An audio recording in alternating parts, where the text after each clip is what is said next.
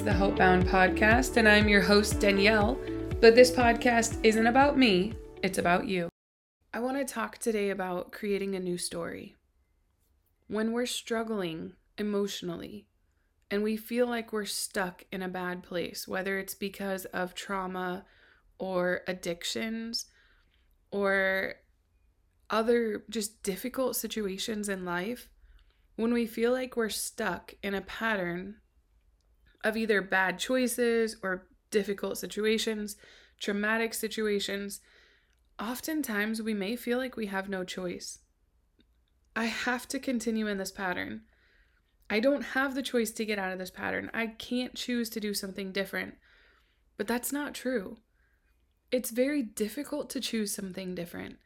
It's difficult to put yourself out there. It's difficult to find the strength within. But it's possible. One thing that can be very helpful in finding that inner strength and finding the drive to make a different choice, then to make another different choice and another different choice, is to create a new story. Or to use something that is inspiring to help us to rewrite our stories.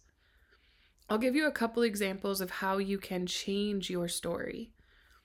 One, you might think of a situation that has happened in the past that you've struggled with, and you may want to retell yourself the story in a way that gives yourself grace for how you handled the situation or for what you experienced, and allows you to make peace with that so that you can move forward. You may tell yourself something different about who you are. Instead of telling yourself all these negative, hurtful things, you could change the story by telling yourself positive things. Changing your thinking. Taking those thoughts that are bad and negative and replacing them with thoughts that are good and positive, things that are helpful. Another thing that you could do is to look into the future. Look at the path you're on today and where that path is going to take you.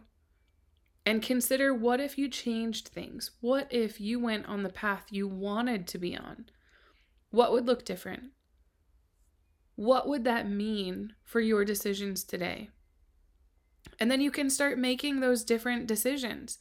Something that I did recently, I actually did at the beginning of the year. I sat down and I decided to write my year in review for 2023. It's kind of funny considering we're only in February right now. So how could I possibly know what's going to happen throughout the year? Of course, I don't know. But I sat down and I wrote out statements about my year, 2023. Some examples of things that I wrote. I said Danielle chose to value relationships and to strengthen the relationships that she had. Danielle chose to put relationships above other things.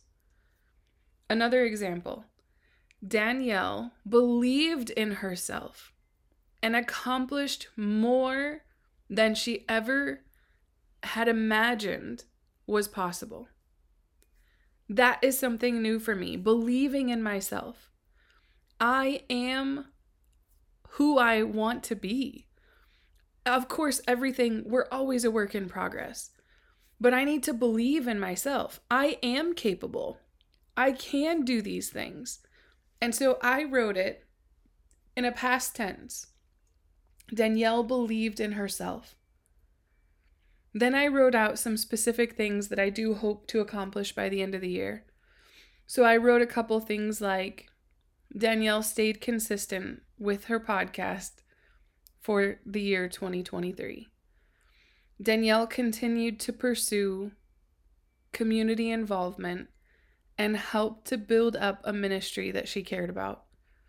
I included things that I want to do, that when I think about myself and I think of who I want to be, I don't want to be someone who stays home all day watching TV and eating frozen food and just not doing anything. I want to be someone who's enjoying life. I want to be someone who goes out and spends time with people. I enjoy cooking, so I want to be someone who cooks. and who is able to bless others with what I'm making. I want to be able to be a positive influence in someone else's life. When someone is struggling, I want them to know that they can come to me, and I want to trust that I will help them while creating healthy boundaries to make sure that I myself stay healthy, but that I'll also be able to help them to get to a more healthy place. And I want to just take a quick moment to talk about healthy and unhealthy relationships in general. So I'm not talking about a dating relationship or a marriage or, a romantic relationship, just in general. If you are in relationship with someone who's unhealthy, even if you are healthy, emotionally healthy, this is going to bring you down. It's very rare that someone who's unhealthy, emotionally unhealthy, is brought up to a healthy place. It's totally possible. It can happen. But it only happens if the person who is emotionally unhealthy is intentionally seeking healing and is moving forward, progressing with the purpose of becoming more healthy. If that person does not recognize that they're unhealthy or doesn't care, then the healthy, emotionally healthy person is going to be dragged down to an unhealthy place. That relationship will become unhealthy because you can't have emotionally healthy and emotionally unhealthy and have it be in sync. That doesn't work. So when we think about that in our relationships and where we're at and who we are today, if we take a real look at those relationships, we can see a healthy dynamic where we feel valued and where they feel valued. And when we come together, we bring each other up and we give each other life and we enjoy the time together. Think of how you feel when you get off the phone with someone. When you talk to them, do you feel like you're recharged, you're happy, you're uplifted? Of course, there are times when we have bad news, but feeling a little bit of heaviness because of bad news is very different than when you hang up the phone after talking to someone who drains your energy, who blows through all of your boundaries, who disrespects you, cuts you down, who's disrespectful. When you get off the phone with that person, you feel a lot worse than someone who is giving you bad news. It's a completely different feeling. If you're thinking of people who you know every time you interact with them, you just know it's going to be bad, that's not a healthy relationship. And chances are that person may not be emotionally healthy. Now, whether you are or not is a different topic where we're all working toward becoming emotionally healthy people. But we need to keep in mind in our relationships who we surround ourselves with. It's kind of the direction we're heading. If we're going to be around people who are excited and who are doing the things that we want to do, then we are going to thrive and we are going to keep pushing in that direction. Another example for me personally is I have started doing real estate now. In the business, I can find myself with people who are just doing the bare minimum trying to get by. They just want to make enough money to survive. I could be with people who are completely focused on money and all they care about is getting that next big deal so they can get that next big paycheck.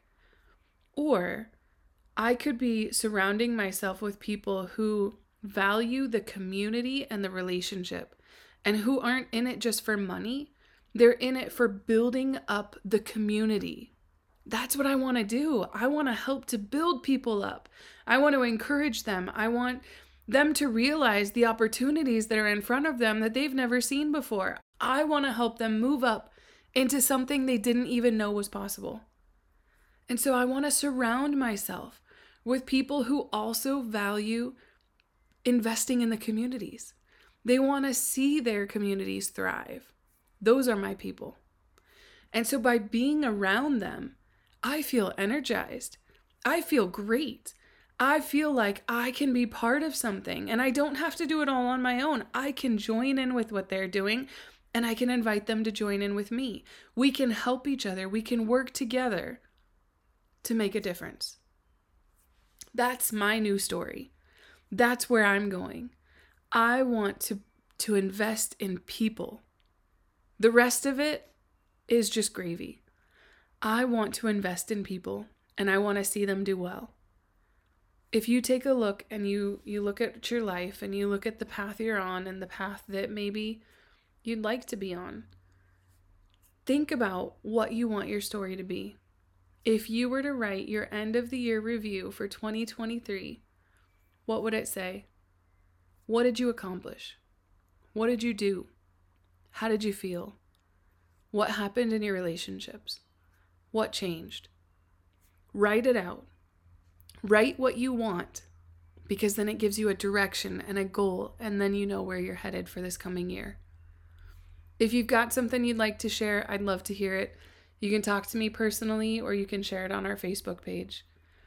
I hope that this inspires you to think a little bit outside the box and to remember you're not stuck in one place forever.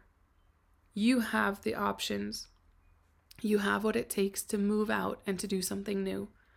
All you need is to surround yourself with the right people, and you need to believe in yourself. Thank you so much for joining us today. Together, we're hope bound. You belong here.